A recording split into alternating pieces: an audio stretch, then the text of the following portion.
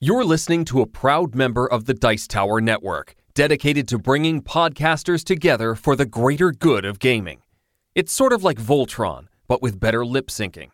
Find out more at Dicetowernetwork.com.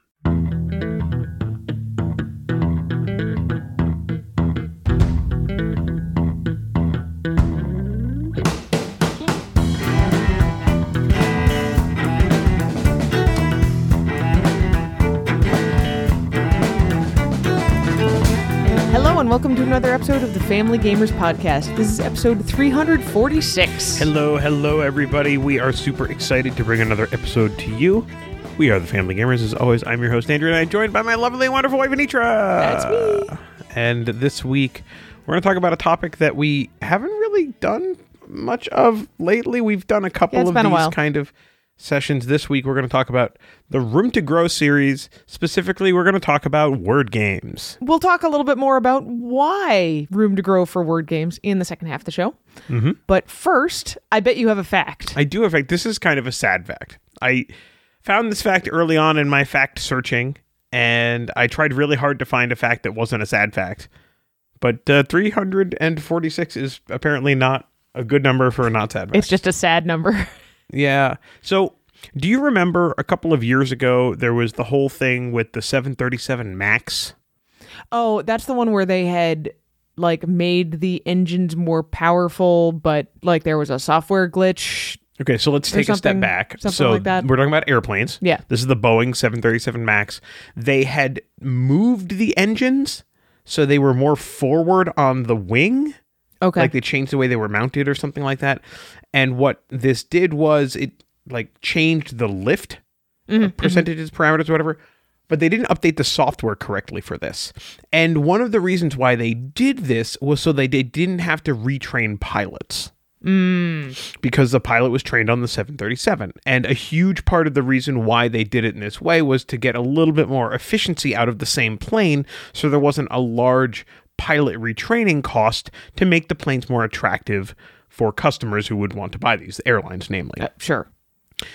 What this represented was a significant level of failures across not only Boeing, the company who makes the 737, but also the FAA, because they kind of just rubber stamp checkmarked the approval of this plane because of all these things that I just kind of explained. They're like, oh yeah, it's basically the same model. Sure, it's good. Kind of, yeah. And so the sad part about this, the fact for this episode, is that in the two high-profile plane crashes of the 737 MAX, caused by the fact that pilots literally could not break the system out of autopilot to override it and pull the planes up, 346 people died. Wow. So that is my sad fact about this episode. 346 people. You have a fact that is less sad. I mean, I would certainly hope so. Right. What I have is a message about our sponsor, First Move Financial. First Move Financial is a financial services firm started by Donnie Carpenter, and his focus is to help normal families, like yours and mine, work with their finances. This isn't just investing. It can include investing, but it's also about spending every dollar wisely, knowing when to transition from debt payments to making other important purchases. But mostly it's about intelligently navigating the money world. Donnie is a board gamer just like us, so he completely understands the shelf of shame, which we call the shelf of opportunity now. Opportunity. Shelf of opportunity. You can go to firstmovefinancial.com/familygamers to find out more about the services available and what it might take for you to get started. Thanks so much to Donnie and the team of First Move Financial for sponsoring this episode of the Family Gamers Podcast. All right, so let's talk about what we've been playing. Yes, also something that is less sad than our fact this week. So I will get us started. We played another round of Hickory Dickory. This is the game from Plaid Hat Games. Very adorable game. Came out at the beginning of this year. You are playing, unsurprisingly, as mice on a clock. What? I know. I think that we started to get a better idea of kind of the mechanics of the game this time around. We definitely had higher scores than the first time we played. Yeah. And I really do feel like the mechanics are getting a little bit smoother. but it's still a game that requires a lot of setup. It still has a little bit of jank to it. So the review for Hickory Dickory should be coming out the same day as this podcast. But one of the big things that, I really take away from this game is they've done this thing called chirp. So chirp is this kind of anagram for what you do when the clock strikes 12 to move to the next round. King Cuckoo chirps. Right. And I really like that because that's the thing that kind of ties this game together from a mechanic standpoint. Plaid always does these things with these beautiful games and elaborate mechanics and all this stuff. And it's really hard to stitch those things together and consistently follow those things over the course of a 5, 10, 15, 20 play session, which most of their games are campaign games, and so you have to do that. Hickory Dickory is not a campaign game, but it still struggles a little bit with this idea that the mechanics don't really flow from step to step in a way that is really self-evident. And I think there's a miss on the board because they wanted to make it beautiful where the corners are just kind of this art. Like it just looks nice, but it's not serviceable. And I really think that if they had done some things like put the chirp anagram on there and just some quick reminders to make it just a little bit easier to remember the mechanics and get through what you do at each step in this thing and like how scoring works. Like they have these extra separate cards for telling you how to score when you cash things in. I think it's that case of trying to do everything with symbols and move all of the explanation of symbols to the rulebook, and it's too much. Yeah, I mean, I really like the game once you get into the game and you're playing the game, but you're constantly referring to the rulebook. Constantly. All the time. And it's just, that part's a little frustrating. The other thing, and it's minor, this is something we talked about, I think, with Jeremy Howard when we had him on the show, is you can't set the game up with the clock like dials and hands and stuff unless you have to take it apart completely to put the game away and then reassemble it completely. Yeah. Which is like 4 pieces that you have to put rings on and push something under the board and put it over the board. And it's just... Well, and it's a pain in tight the butt. fit. Yeah, there had to have been an easier way to do this. I agree. Yeah. So I like the game. It's the Plaid Hat problem. I like basically all of their stuff. The only time I've ever not had a setup issue with one of their games was Summoner Wars. Yeah, fair. And even that had some setup to it. So anyway, so that's Hickory Dickory. We're going to play it again before the review actually comes out, hopefully. And, we'll have more information then. Yep. We also got a chance to play Dice Hunters of Therion. We did. We played this on our Thursday date. I also played it with 2 of our children. Yeah. Well, I say that because we played 2 players, you and me, and technically we didn't use the special 2-player rules. That's fine. But we still had fun. Yeah. Like, this is key. We might not have played it entirely quote-unquote right, but playing it the way we knew how to play it at 2 players was still fun. Yeah, it worked. It didn't feel like something was broken. Sure. So why don't you talk about some of the things that were fun and not broken about that game? So it's kind of a dice bidding / press your luck game-ish. In Dice Hunters of Therion, we are bounty hunters, and we are looking for bounties. But really our goal is just to be the person with the most money. You can do that in 2 ways. You can do it by directly going after the bounties, which do get more valuable as the game goes on. And you can also just earn coins almost like by doing odd jobs sort of things. It's stuff that comes up on your dice.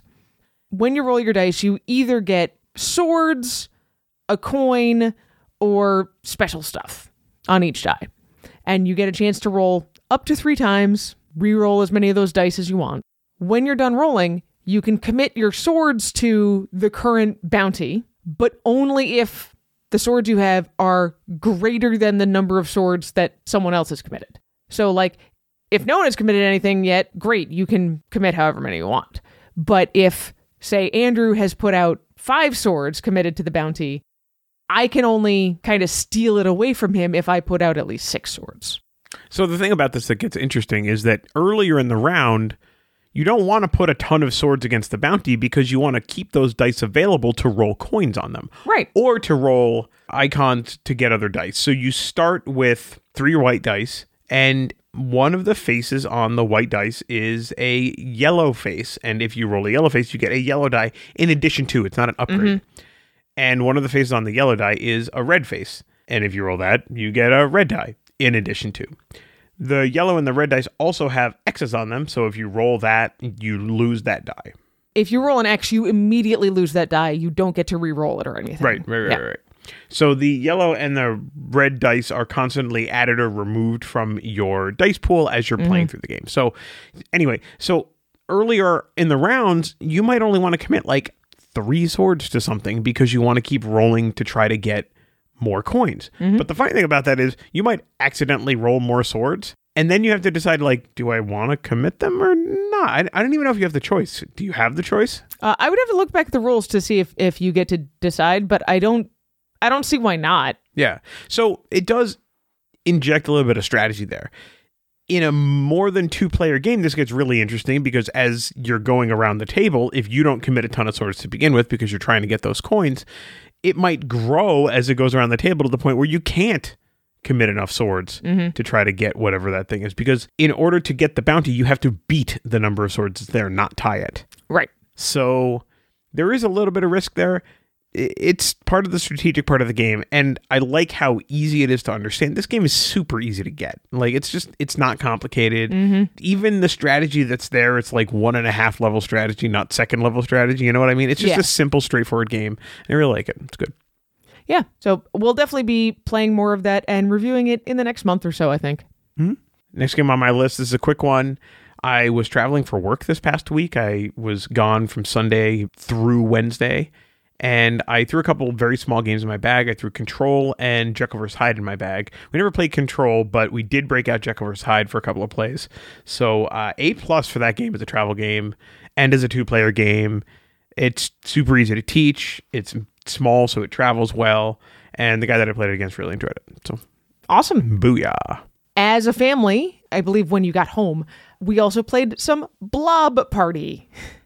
Blob Party is a brand new party word guessing game coming out from WizKids in about 2 weeks from now, I think.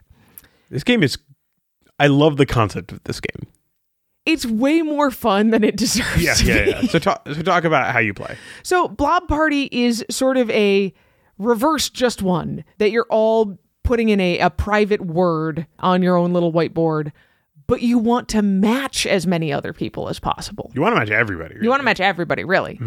But when everyone reveals, all of the players who match squish their little blobby guys together, which is like a Play-Doh sort of thing. Yeah, so at the beginning of the game, you break the blob of Play-Doh that comes with the game into however many parts there are, for players, like into however many players there are. This is a minimum 4 players game.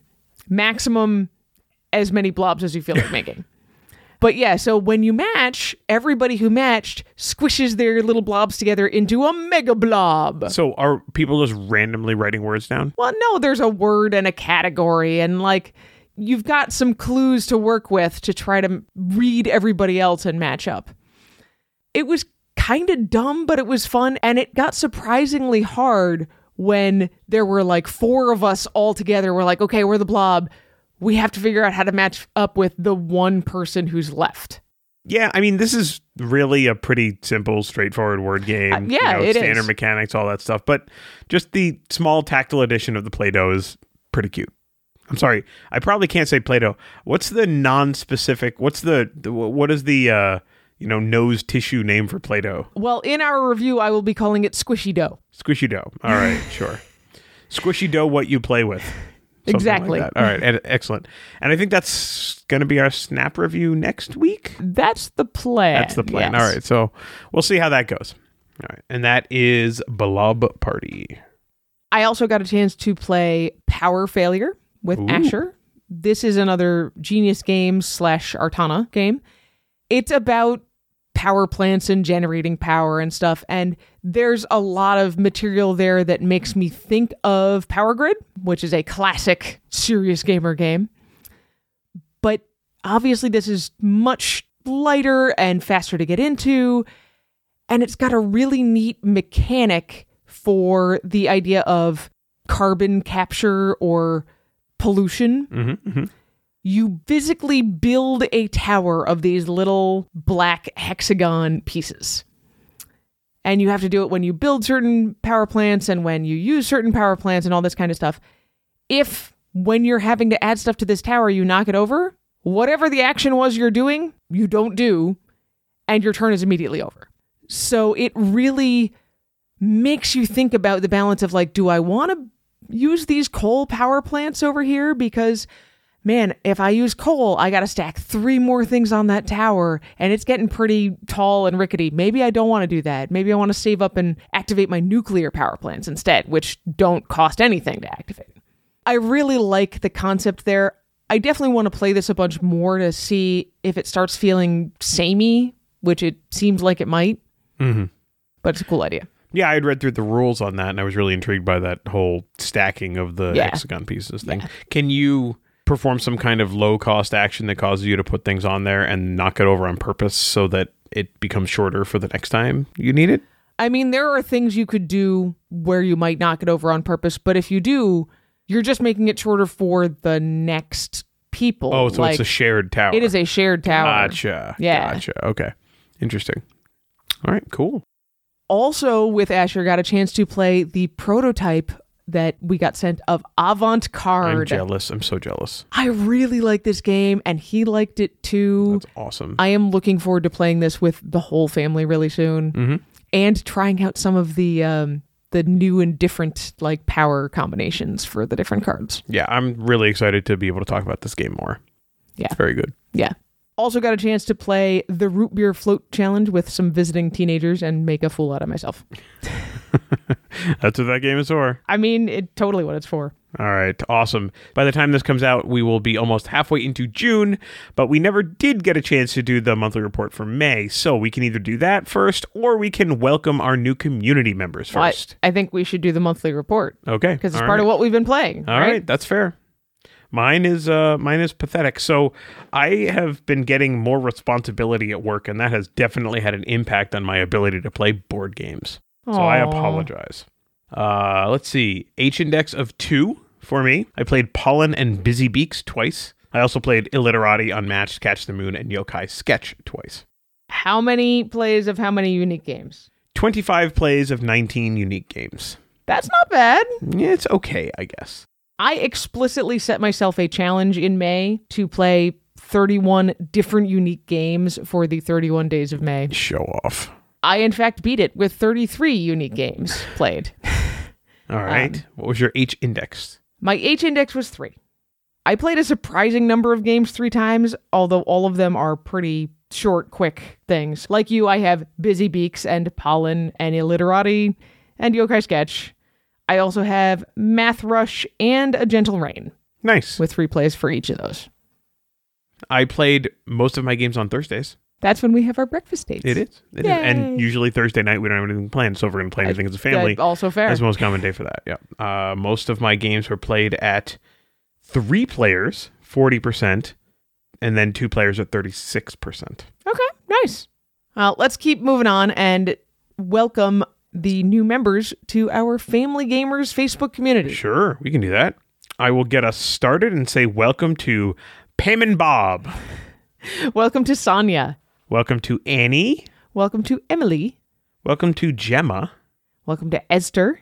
Welcome to Sarah. We're so glad that you're here. Thanks for joining us. Yes, we are waving hello quickly, not slowly like the adorable sloth that is in the Family Gamers community post, welcoming all of you to the community. If you are part of the community and you haven't been there and said hello, please head over there and say hi. As you all know, there are lots of excellent chats in the community about all sorts of different topics. I think recently we have been talking about games like Karuba and the Unlock series for kids. Lots of great conversations going on in the chat and lots of great posts in the community itself. Why don't we take a quick break? We'll talk about Busy Beaks with our Snap review, and we'll be back with Room to Grow word games. All right, we'll be right back.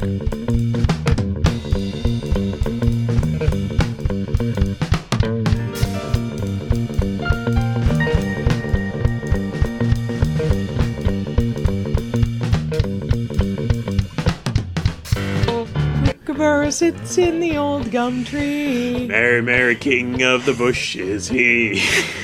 That may be the only Australian bird that we knew. but we learned a lot more about them by playing Busy Beaks.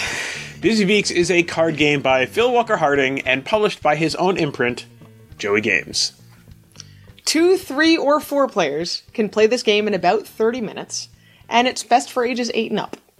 So Anisha, let's do what we do. Let's talk about the art in Busy Beaks. All of the bird illustrations in Busy Beaks are by Sarah Allen, and they're adapted from her children's book, Busy Beaks. The graphic design in this is great. Every card has reminder icons on the bottom that tell you what they do. There are also facts about each bird on the back of its reference card. There's also this cool little tree board to show how to line up the rows of birds on the branches, and the card backs match the tree bark. It's very cool. Cute touch. So let's talk about the mechanics and how you actually play Busy Beaks. Sure. So in Busy Beaks, your goal is to make flocks of 5 identical bird cards. Here's my buddy the kookaburra, by the way. Whenever you turn in a flock, you get an egg token. On your turn, you may play a card from your hand, then you may turn in 1 flock, and then you must draw 1 card. Playing a card from your hand is the major action in the game. Place your card at the end of one of the 3 rows that are called tree branches. Then, do that card's action. Each bird has a different action, and this is really how the game flows. Some of these birds let you pick cards from the tree branches, such as the Brolga and the Eastern Spinebill. Some have you draw from the deck. The Budgerigger takes the top 3 off the deck, while the Tawny Frogmouth has you reveal 5 cards from the deck and choose 2 to keep. Other cards let you steal from players' hands, swap cards with the tree, or even copy other birds. But only half of the bird types are used in a game, so try out different combinations and see what happens. After playing a card and working out its effect, you may score a flock. You must discard 5 identical bird cards from your hand to do this. When you do, you take the most valuable remaining egg token from the ones laid out by the tree. Then, if you're the first player to make a flock of that bird type, take a single extra egg. The one you put out, hopefully, on that bird's reference card during setup. Don't forget to draw a card to end your turn, and clean up the tree branches if they need it. When someone takes the last multi-egg token, the game is immediately over. Each player counts up all the eggs on all of their tokens, and the player with the most eggs wins. So Andrew, let's talk about what we expected with this game. Sure, well, when I opened this box, I knew immediately that we were going to be mixing up decks of bird cards, kind of like Smash Up or something like that. The game comes with all these little cardboard boxes that you do need to fold into shape and sort the birds into, so there's a little bit of prep time the first time you open the box. I also felt pretty good about this being an approachable, easy-to-understand game, both because of the age on the box, but also because we've reviewed Scribbly Gum from Joey Games before, and we know that education about Australian life and culture and nature is at the core of what Joey Games does as a company.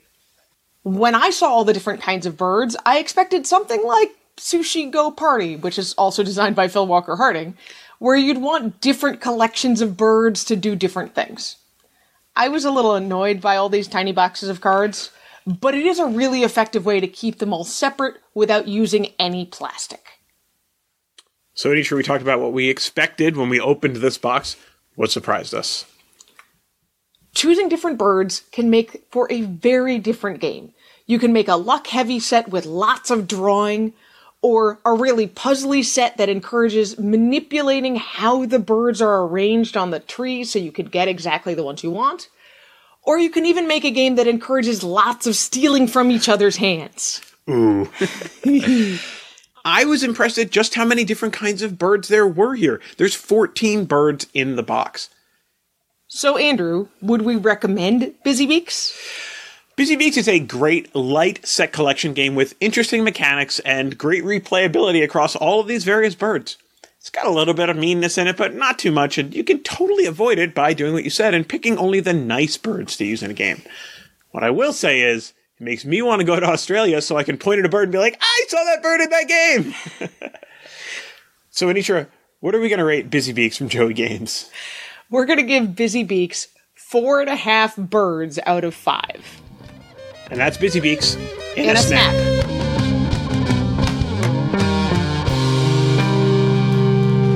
And we're back. So let's talk about word games. Word games can be a ton of fun. They are really good for stretching your brain in ways your taking pieces apart and putting them back together. These pieces happen to be letters, right? Mm-hmm. And it's a good way to exercise your vocabulary, maybe match some words together, make some words, and the other person's like, what in the world is that? And you can actually learn something while you're playing a word game. You can talk about things like synonyms and antonyms and all that kind of stuff. But word games can also be really hard. I mean, there's the obvious level of you cannot play a word game with somebody who is not a solid reader and writer of English. Mm-hmm. Well, or whatever another language you're playing when you're playing a word game in another language. Like, let's be clear here. Yeah.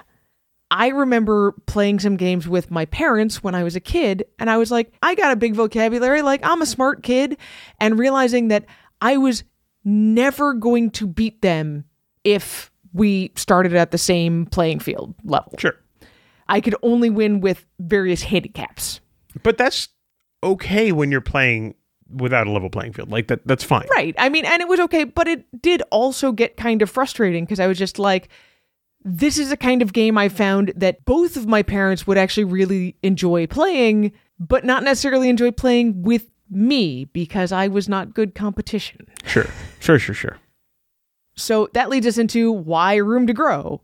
Our goal with this whole Room to Grow series is to bring your kids through a series of games that grow in complexity. Or non-gamers in your family. Yeah, well, in this case, it really is a little bit more targeted towards kids. Because if you like word games and you want to play word games with your kids, you're going to have to wait a long time before they are ready to play adulty word games. That's true. I mean, this is a domain knowledge thing, right? And the domain happens to be vocabulary. Yeah. So. And spelling. No, yeah. There's plenty of people who need help with that. So normally with Room to Grow, what we do is we take a beginner game, an intermediate game, and an advanced game, and we lay those out, talk about why we put them in those categories, and it offers a path for growth for your kids or whomever it is, other family members who don't normally play games, to get comfortable with that primary game mechanic. And we've done this with tile laying games or dexterity games or whatever. This time we're doing word games, but we've also mixed it up a little bit because we know a lot of word games and we like a lot of word games, and there's some word games that we don't like.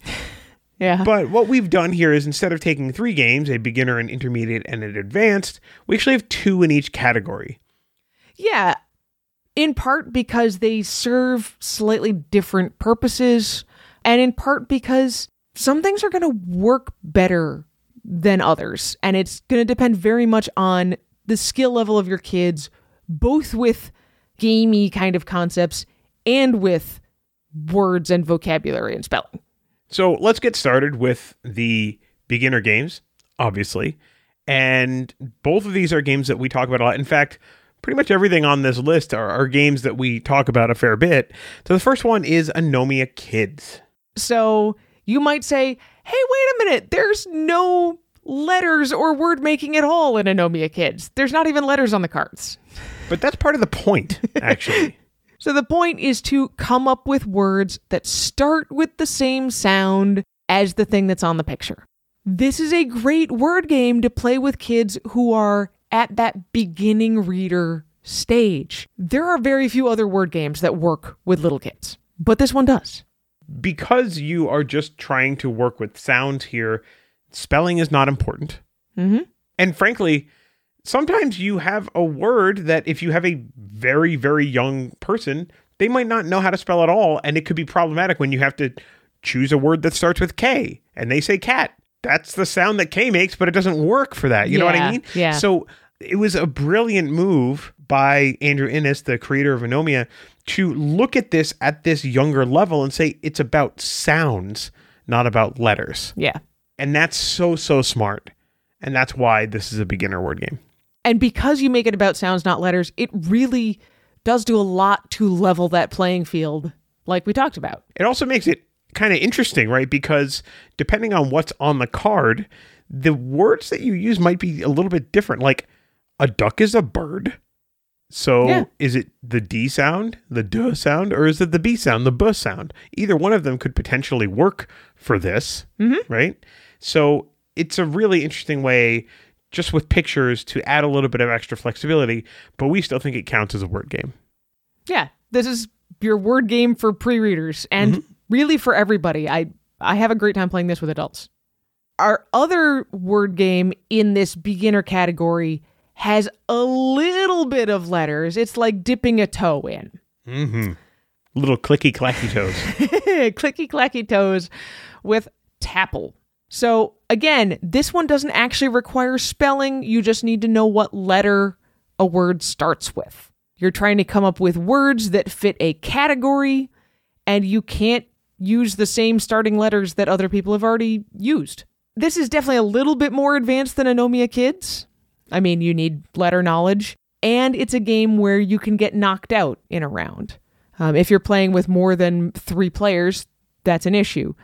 But the rounds go so fast that generally the kids I've played with have not really had their feelings hurt about it, and they kind of watch what everyone else is doing, listen to the words that they're saying, and really store them up for the future of, oh, that's a good thing, or I see the strategy that this person is using where they're coming up with a bunch of different things when it's not their turn. Yeah, I think at the end of the day, this is just a game that's going to help younger players with learning vocabulary through their observation of other players. Yeah. Yeah, that too. But it's super easy to understand, very simple, moves quickly. It's a great game. Yeah, well, and like Anomia Kids, this is a shout stuff out game, not a arrange stuff or spell stuff, or any of those fine motor skills are not really required. All right, so those are our beginner games, Anomia Kids and Tapple. And now we're going to move into games that are a little bit more complex, completely opposite of Tapple. Both of these games do, in fact, involve moving tiles around to create words. Yeah, we are going to make whole words in these games. Yeah, and the first one is a game that we've actually talked about fairly recently, and that is Bananagrams. I mean, I feel like we talk about this one a fair bit. Bananagrams, it is hard to handicap it appropriately. But it's great for learning that you can make lots of different words with most of the same letters, and for this idea that you're never fully committed to something. You can take letters out, you can move them around, you can use them to make other words right in the middle of the game. Folks who have grown up on Scrabble will really be mystified by that part. In addition, like Scrabble, you're trying to get the words to join up, horizontally, vertically, whatever. And that uses a kind of spatial reasoning combined with vocabulary that most kids will find interesting, that it becomes a puzzle rather than just a, can I come up with words? Well, and it's a different kind of puzzle than Scrabble, right? So, we've talked about this sparingly, but we've mentioned it, that Scrabble is actually an area control game masquerading as a word game. Yes. That is not at all the case with Bananagrams in any way, shape, or form. It's a different kind of puzzle that you're playing here. I also really like the fact that although, sure, when you make longer words in Bananagrams, it opens up more opportunities for different things, it's not like you get extra points for longer, more complicated words. Yeah.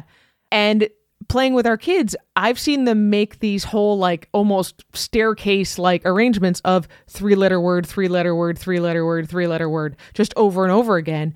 And that can still be a really effective way as long as you've got enough vowels. Right, that usually ends up being the problem there. But it's a really good game in that sense too, because a game like Scrabble is really going to punish you if you're only coming up with 3-letter words. Mm-hmm. And here it's totally fine. It doesn't matter. Yeah. So the only thing that Bananagrams has in common with the other word game in this category is that you really want to use all your letters. All of them. True. Bananagrams is competitive, although I tend to kind of look over and be like, oh, did you know you could make this word over here? Yeah, I think that's a thing that we kind of do as parents when we're playing games with our kids, right? We're still trying to beat them. We don't want to take it too easy on them, but also we're trying to teach them to enjoy what they're doing. Yeah. And have that thrill of discovery of, oh, I can put this stuff together this way. Mm-hmm. The other game in our intermediate is a straight full-on co-op game. Yes. And that is Illiterati. So we have been talking about this a little bit over the last couple of weeks. We got in a Kickstarter fulfillment copy of the game for review. It's wonderful. Everybody likes this game. Yeah. And part of that is the co-op nature of it. So in Illiterati, you want to use all of your letters because if the group as a whole has more than a couple of letters left over when the time runs out, you're going to experience bad stuff. Bad stuff happens. Right. But in trying to use all your letters, like you can pass them off to other people, you can help your neighbor make words. There's all of this, like, yes, you have secondary goals as well of you want to make words that fulfill specific conditions. Are those really secondary goals? I feel like the secondary goals are just make any words you can, and the primary goals are to fulfill the conditions that complete the book. And I think we've said this before. I feel the opposite. I feel like your primary goal is make words use all the letters, and your secondary goal is fill this condition that you have on the card. Because if you don't just make words and use all the letters, one of the bad things that happens is nobody's going to be able to fulfill their goals and commit their words. They call it binding the books in an adorably magical / real life kind of, thing. No one will be able to bind their books. Right. So Illiterati manages to take this really interesting cooperative word building mechanic and wrap it up in these interesting storylines, kind of. It's not really a story, but it's got this kind of vague thing. The Illiterati are like the Illuminati, right? Yeah, so they're kind of these vague, secretive bad guy people. Well, and they're villains. They're trying to slow you down and trip you up and stop you from binding these books together. Yeah. So I really, really enjoy the game. I also happen to really like the art style. Again, I'm a sucker for good art. It's just a lot of fun, and Illiterati does a better job than any other word game I've seen of handling a theme, really.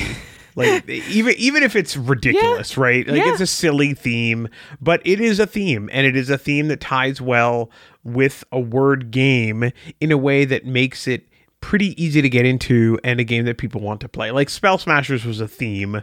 Yeah. And I actually thought they did a really good job with that, but there was too much and I couldn't get it to the table. So Right. Well, and there have been other ones we see with the theme as well. And I think part of the thing with Illiterati is they've figured out how to put it together without slavishly sticking to the theme for everything and pulling out the parts of the theme that would make it unfun. Right. So I think it's great. And because it's full on cooperative, I wouldn't play it with a really beginning reader. But if your kid is at like middle grade book level, chapter books, I think they can join in on a game of Illiterati. So we've played this with our 8-year-old. Yeah. And he's a pretty good reader. And it was fine. He wasn't saying, oh, here's the 12-letter word you need to solve all of your problems, Mom. Yeah. But we were definitely helping him out a fair bit, but he was contributing and he felt like his choices mattered. And they did. Yeah. So, all right. So we've got our beginner games, Anomia Kids and Tapple. We've got our intermediate games, Bananagrams and Illiterati. And that brings us to our advanced games. So both of these games, these are games. Like, they're board gamer games. They are serious gamer games that are word games. Yes. So the first one of these games is from board game creator Gil Hova. He makes lots of really good games. And all of his games are usually straightforward, direct, and gamer games. Like, that's his style. And his game Wordsy is no exception. Wordsy, from the first time we played it, we're like, this is a word game for people who really care about their games being crunchy and gamey. Yeah, I mean, it's not super crunchy. It's not like this is a super complicated game. I don't want to let people in on something that's not true. It's not complicated, but it's very much you're trying to make words that use the letters that are available, but you can use other letters as well. And the letters that are available have point values, and your goal is always to like make the most points in a round. Pretty standard kind of, mechanics there. But one of the things that Gil does a really good job at is making rules that make sense. You talked before about slavishly adhering to a theme, and I think that sometimes games like this will be so mechanically bound that it doesn't make sense with the context of the game. So you're doing all these mechanics, and you're like, but I'm just trying to make words, man. And Wordsy does a good job of just letting you make words, man. It's just about making words. You want to make words that use as many of the letters as possible so you get higher scores. And you want to do it quickly because the first player always basically gets a bonus for being first to be done. But then if somebody else scores higher than the first player, they will also get a bonus. So it helps you balance out that, do I want to be quick or do I want to score high? Because what you really want to do is both. Right. So I don't know what the future of Wordsy is because Formal Ferret has closed down. That's the publishing company that Gilhova owns. So I'm not really sure where you would go to get this. I suspect you could find yourself a used copy if you wanted to. But yeah, if you want a game that's going to force you to think and be really direct about this sort of real-time strategy game with letters, Wordsy is your game. Yeah.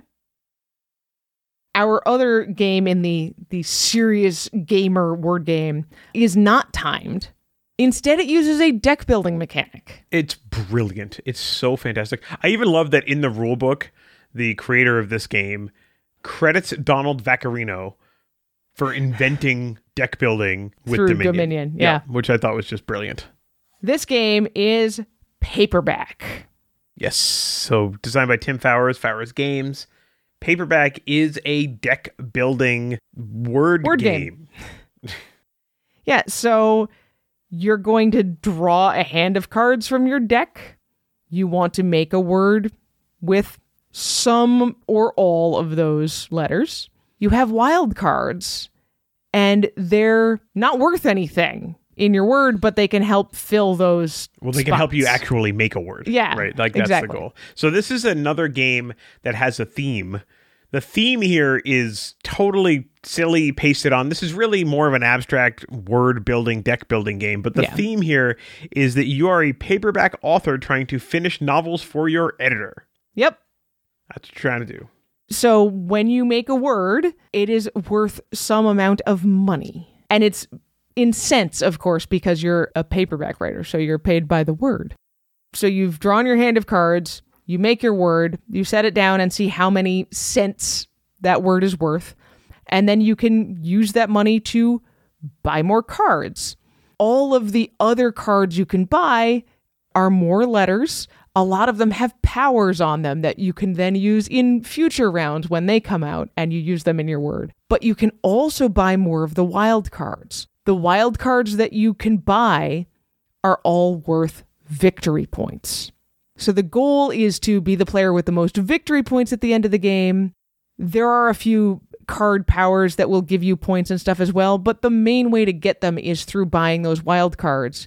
And you have this great balance of, I really want wild cards because they make it easier to make words and they're points at the end of the game. But the more wild cards I have, the harder it gets to buy more cards and make more money to buy more cards. Yeah. I mean, look, these are classic deck builder kind of mechanics, right? And issues that are related to those things. Sometimes you really end up with some impressive words in this one. This is definitely a game that's going to reward a good vocabulary. That's why we put it in our advanced section. You can even find there's an app for this one, which is actually pretty good. It's pretty great. Yeah. But this is Paperback from Fowers Games, and it is our second game in our advanced list. So, Anitra, you want to run through the whole list? So, for beginners, we have what starts with that letter again? With Anomia Kids and Tapple. For a little bit more challenge, let's go into making whole words with Bananagrams, which is a competitive game, and Illiterati, which is a cooperative game. And then for our serious competitors with a big vocabulary, we have Wordsy and Paperback. Mm-hmm. It looks like Paperback is approaching its 10th anniversary, and they're doing a brand new printing of the game for that. Yeah, well, there you go. So it'll be easily available very soon. Yep. All 6 of these games are excellent. I would play all 6 of these with anybody who wanted to play them. I probably wouldn't play Paperback and Wordsy with my 8-year-old, but you get the idea. He would struggle, yeah. Yeah. But we highly recommend all of these. However, these are not the only word games out there, and we know that other people have opinions on word games too. What? So we want to encourage all of you to comment in the Facebook community. You can find the community by going to thefamilygamers.com/community or heading over to Facebook and just searching for the Family Gamers community. You can also shoot us a message on Facebook, find us on Twitter, find us on Instagram, TikTok, or YouTube at Family Gamers AA. You can email us as well, Anitra at thefamilygamers.com. Andrew at thefamilygamers.com.